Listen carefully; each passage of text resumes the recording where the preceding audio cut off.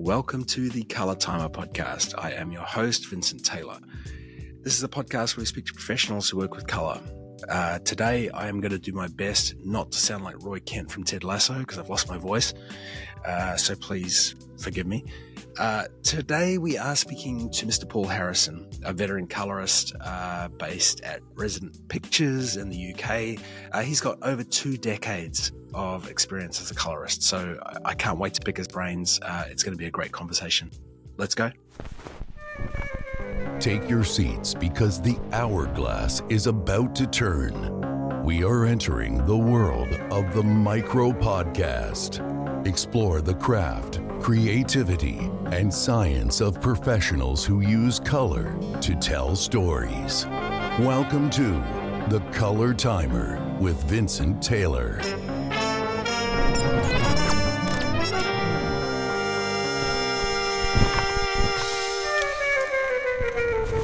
Paul, welcome to the Color Timer. Cool, nice. Thanks for having me on. Nah, man, absolutely. It's awesome. Now, it's a big one. This is the end of season 1, so you're like the headline guest or the ending guest, or Oh dear. You'll have to excuse my voice. It's barely holding on, so it's all that talking I'm doing. All right. Oh, I've got to start my timer because I always forget. All right. Yeah. Start the game show. Okay. All right. So you're a colorist, and you have been a colorist for a very long time, a couple of decades. Yeah. If there was a color you could do without, which would it be? Oh my God. Well, I won't say green because everybody says green, and I actually quite like green. So I would say yellow. Okay. Yellow gives me it's the most problematic color because some people see it as green. They see a bit of a green in there or some, and it just gets into everything. And then it's like the systems can't quite see what we see when you want to try and dial a little bit of it out. Yeah. It just starts to other things get affected. It's that yellow-green thing, that boundary is not quite defined enough for my liking. You know what? I'm going to agree with that because the biggest thing that I'm always chasing is, green grass. Because people are going, it's too yellow. Oh, it's too green. Oh, it's too... Yeah. It's like walking that tightrope. And then obviously everyone's eyes are a little bit kind of different and they see it. Yeah. That's how I would say it's interesting. It might be a weird looking world, but it would be interesting to see. Now I'm gonna ask you a question that you're probably so bloody sick of, but I want to know, how did you start? How did you get into this crazy world? It's weird. I kind of by accident through a friend. I was working on as a runner, production runner. Yep. And my friend's girlfriend was like who she'd got me into it, and after I'd been doing that for a little while, ended up helping out on sort of video, doing the sort of video techie kind of side of things. If you know what I mean. And a friend of mine, he's the boyfriend of the girlfriend. His girlfriend who got me in. Right, rather than using names, he said, "You need to come and look what I'm doing. I'm working in a post-production house." And I was like, "What the hell is a post-production house?" So went in there. How old were you? What I age would were have you? been about 24, 5, round about then, I think, at that point. So I went and had a look at what he was doing, and it was all the same equipment I was just lugging around and, taking on shoots and rigging up on shoots and using. So I thought, this will be easy. I could just sit down all day and press buttons. I don't have to actually carry this stuff around. And then I started doing a bit more digging into post-production and found telecine. And it just kind of, there was an article in one of like Broadcast or one of those magazines, and it had a whole write-up about telecine and about grading and what it was all about. And I just looked at this and thought, my God, this is amazing. This is like... because I like photography. I was always taking photographs. And this was like, my God, I can do this for a living. So I just kind of went and hit up all the London post houses, and I just took my CV round to them and made sure that I got in the door and got to actually see somebody and not just, send it in. And I ended up at the mill. as a runner, and made it very clear that telecine was what I was after, and what I wanted to learn. I saw the Poggle. Did you ever go at the Poggle? That's what I started on. Yeah, right. Okay, so I looked at that, and that just looked like, wow, I need to know how this works, even though there was nothing written on any of the buttons, pretty much. Yeah. I've got to know how to use this thing. So after being a bit of a pain to the guys, they said, look, go and get a roll of film. We'll teach you how to use it so you won't break it. And that was it for literally from like the get-go. I was doing short films and music videos for, no money jobs.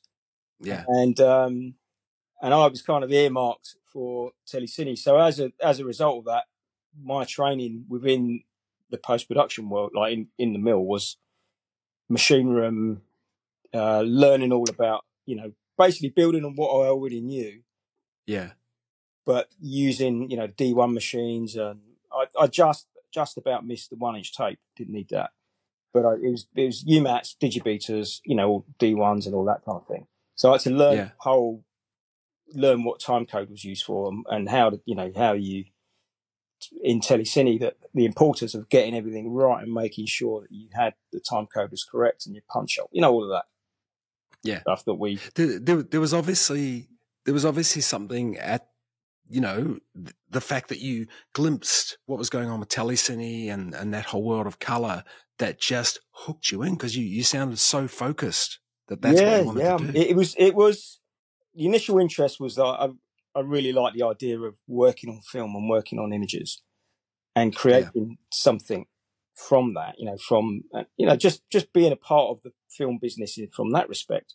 But once I actually got in there and I started using the equipment and learning what I could do with it, and the possibilities of it, and how what I did on that screen was just made me feel something, and so what it's going to make other people feel. Do you know what I mean? That was the thing that I was just like, wow, this is like magic. This is, I sort of tinker around on the guitar a little bit, but this was like something else. This is kind of like a dark art I was learning. These guys, they sort of teaching me, but not teaching me. I totally get that. I remember that feeling of just being excited. Yeah, exactly. You'd go to work, you'd sit down, you didn't know what you were going to do that day, how you were going to do it, but you just did it. So fast forwarding 2 decades, right, or longer probably, that you've been doing this. I've got a nasty question for you. It's so broad. What do you think is the most challenging thing for you as a colorist? Oh my God, I think coming up with interesting grades. Because I think after lots of years, you're comfortable with people. That's not the thing, and you are grading for them, but you're also grading for yourself, and it's to constantly be pushing yourself and not resting on your laurels and thinking, oh yeah, I've got this, I can just do this all day long, standing on my head. But it's keeping that drive and that interest going. And obviously, I mean, we learn constantly because everything's changing. Has been for years, isn't it? All the technology's changed and the cameras have changed on the other side, on the production side of things. But I think staying interested and just keeping that kind of spark alive in you, that after spending decades sitting in a dark room looking at images, that you're not fed up with it, that you're still interested and you're still pushing yourself to do something different, to try that, and then also selling that into your client. Do you have any inkling as to how you do keep that spark alive, or is it just a conscious thing that you're conscious of doing that? I almost try what straight away comes, and you go, right, okay, let's do something, park it, let's try something else, park that. So it's a case of not just going with your first instinct. I think it's seeing how you can turn it all on its head and do something else with it. Yeah. I think that's the thing, but it's also obviously like trying to find something that works for the show or the commercial or the film, whatever it is you're doing, that's going to work with the images, but giving it a little bit of a twist that's more interesting than just doing, because most clients will be happy with a kind of a decent, balanced look, won't they? A lot of the time. Yeah. DP, certainly, absolutely. A lot of them, that's what they like. They like their photography on the screen. But it's giving it a little bit of extra something. Yeah. That I think is the thing. And it's not just being happy with, everyone says, oh, that looks great. And it's like, well, yeah, but let's try something else. And let's put it all to pieces again, and then let's try and push it a little bit more, but not in a outlandish way, but somehow that takes it up a level compared to everything else that's you're seeing at the moment that's out there. It doesn't look like it's just had a LUT put on it, and like next drop kind of thing. Do you know what I mean? It's just I think it's just pushing yourself a little bit more, and in terms of asking a little bit more from your clients. Somewhere. Yeah. We've kind of been touching on this idea of being, making sure you don't get stuck and and always growing. Yeah. Now you work on Baselight. Yeah. And there's a new release of Baselight that's coming out at some point, and everyone's very excited about that. Yeah. And how do you, there's some new tool sets coming out. Yeah. How do you dip into those? How do you break out of habits of things that you're comfortable with in your software and go, all right, I'm going to try this? I think a little bit at a time. I think is probably the short answer to that. Is constructing a grade in the way. So I have used new software. I'm one of the beta testers for it, and it's got loads of new toys. I mean, they do work in perceptual color space, so you have to run the system in a certain way. You can't necessarily work in a traditional, like a log workflow, because it doesn't really like that. It doesn't work that way. You have to kind of use it in a color managed workflow. But I think it's a case of using it in a way that just kind of, tweak around the edges first to make sure that you don't dig yourself into something that is going to cause you problems later on, and gradually kind of introduce them into your workflow. I think, if I'm working on a film, I've got a lot of shots to get through in not a lot of time, so you kind of don't want to be having to like fiddle around with like 200 parameters, just to try and get your look together. So I think it's a case of just you kind of you figure out what you need, and I think a lot of it is experimentation when you're not actually working, and having to dig around and having to play with these things and seeing what they do, and then just sort of storing that and think if you come up against something that you like, a problem when you're grading, or something that you particular look you want to try and find, you think, actually, well, I can, go through the old Rolodex in your head, go, oh yeah, I can use that tool on that, and then start trying it out and seeing what it does. How do you short form versus long form with projects? Yeah. How do you approach those jobs differently? Well, yeah, that's a good question, because they are very different in terms of client expectation, and also the way you approach it as a colorist. I mean, you've got to, I think mentally, you've almost got to be prepared to be sitting on a shot for half an hour, grading a shot over and over, lots of different ways, like really kind of fiddling with the minutiae of it. Or you've got, 1,000 shots to get through in a couple of days, and you've got to get your look nailed for each scene and then go. But there's also all the workflow stuff that goes with that. I mean, the short form workflow is much simpler than the long form workflow. And your kind of expectation from your client will kind of flex accordingly. In regards to clients, how would you say client expectations have changed over the years? When I think back to when I started grading, and I was working on a much simpler system, the Poggle system had what it had. and that was it. It didn't have any more. It had its 6 windows if you were lucky, and its various primary corrections that it had. Yeah. Depending on obviously which machine you were on, you had maybe an extra set of primaries. I think that when we had that, we did a lot more. We pushed the grades a lot more, I think. When I look back to some of the work that we were doing, I don't know whether it's just because we were working on, we certainly had prints to work on back then, and obviously we were working on film for the bulk of the time, and a lot of the time 35mm. There is an inherent quality to film that you have to kind of really twist digital around to get to it, to get to that point. That's just kind of there in the film.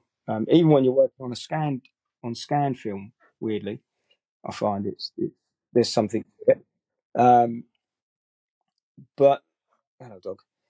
But I think that there was more expectation back then to come up with something different when you sat down at your desk and your clients come in and they sit down and they wanted to be kind of wowed a bit more. I think, and I think it kind of gradually got watered down over the years. I think as clients got more, like I'm talking about end clients, not directors and producers, and I think they've gradually been worn down by the end clients saying, "Oh no, we don't like that. That's too much. Why doesn't it look like the we used to say the one lights? Yeah. Why doesn't it look like the edit, which has just got a flat LUT on it, kind of thing?" When I worked in the States, it was all everything was quite bright and colourful a lot of the time. Mm-hmm. Bit more contrasty than generally a European grade would have been. So I had to you kind of do what you think you like, kind of thing, and they're like, "Oh, can you just turn it all up a bit?" And you're like, "Okay, fine." You turn it all up a bit. But I definitely think that the end clients are the ones who are calling the shots, and they want to be safe more so than they ever did before. I think the agency did have a lot more power. Yeah, it's interesting, isn't it? Yeah. As per usual, my color timer has run out, and I'm supposed to stick to the rules. But I want to throw one last one at you. Yeah. And I don't normally do this question, but because of your experience, I think it would be a valuable one. And again, it's hard, but as a young colorist coming up, is there any advice you might throw at them right now? God. Yeah. Oh God. Try and get in with try and get into a place where there's going to be somebody there who can mentor you. Yeah. Like, an old fart like me or someone else who actually cares about bringing talent through and recognizing that talent as well. It's very hard to do this in isolation. Coloring is it's a team sport, should we say? Or should I say? And I think you need to have the eyes of your peers on your work to push you really and help you on that journey. Because a lot of the time your clients are happy with what you're doing, great, but you're gonna get more from another colorist saying, "Why did you do it like that? Why don't you try this? Why don't you try this next time? Why don't you try that control?" Who understands how you got to where you got, but giving you that little extra nudge to kind of up your game. That's I think getting in somewhere with good colorists where you like the reels. Look at it and just do your damnedest to get in there by somehow. That's just like you did, just like I did. Yeah. There's a bit of luck involved, but I think persistence helps. And I know there was a particular who was an old assistant of mine who used to come in as a freelance assistant, and he's hammered away at it, and he's just been nominated for an award in, I think, the MVAs over here. So you can do it. You just got to be persistent at it, I think. Yeah. And don't get disheartened, because it's not easy. It isn't easy. It's not easy. It's a quite a niche job, and not everybody can do it. A lot of people think they can do it, but to do it well, you've got to have a very certain special set of skills, I think. Special being the operative word, because I think we're all a bit special, aren't we? I'm not commenting on that one. Paul, thank you so very much. And I'm really delighted that you were the last guest for this season. It just seems kind of perfect, actually. Thank you, mate. Oh, Paul, thank you so much. Thanks for putting up with my bad voice. That's it. That's the end of season 1. I can't believe it. That's 12 episodes. If this is the first one you've listened to, go back and binge.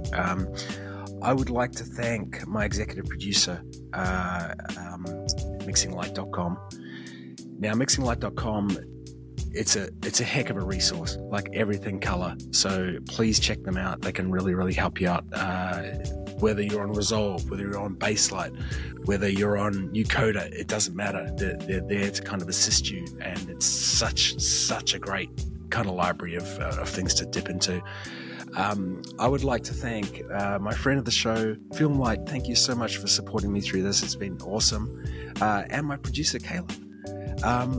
And thank you so much for listening and watching and all the comments, the likes, subscribes, all of that. There is a chance we are going to do a season 2. So stay tuned. All the best. See ya. The Color Timer, a micro podcast experience.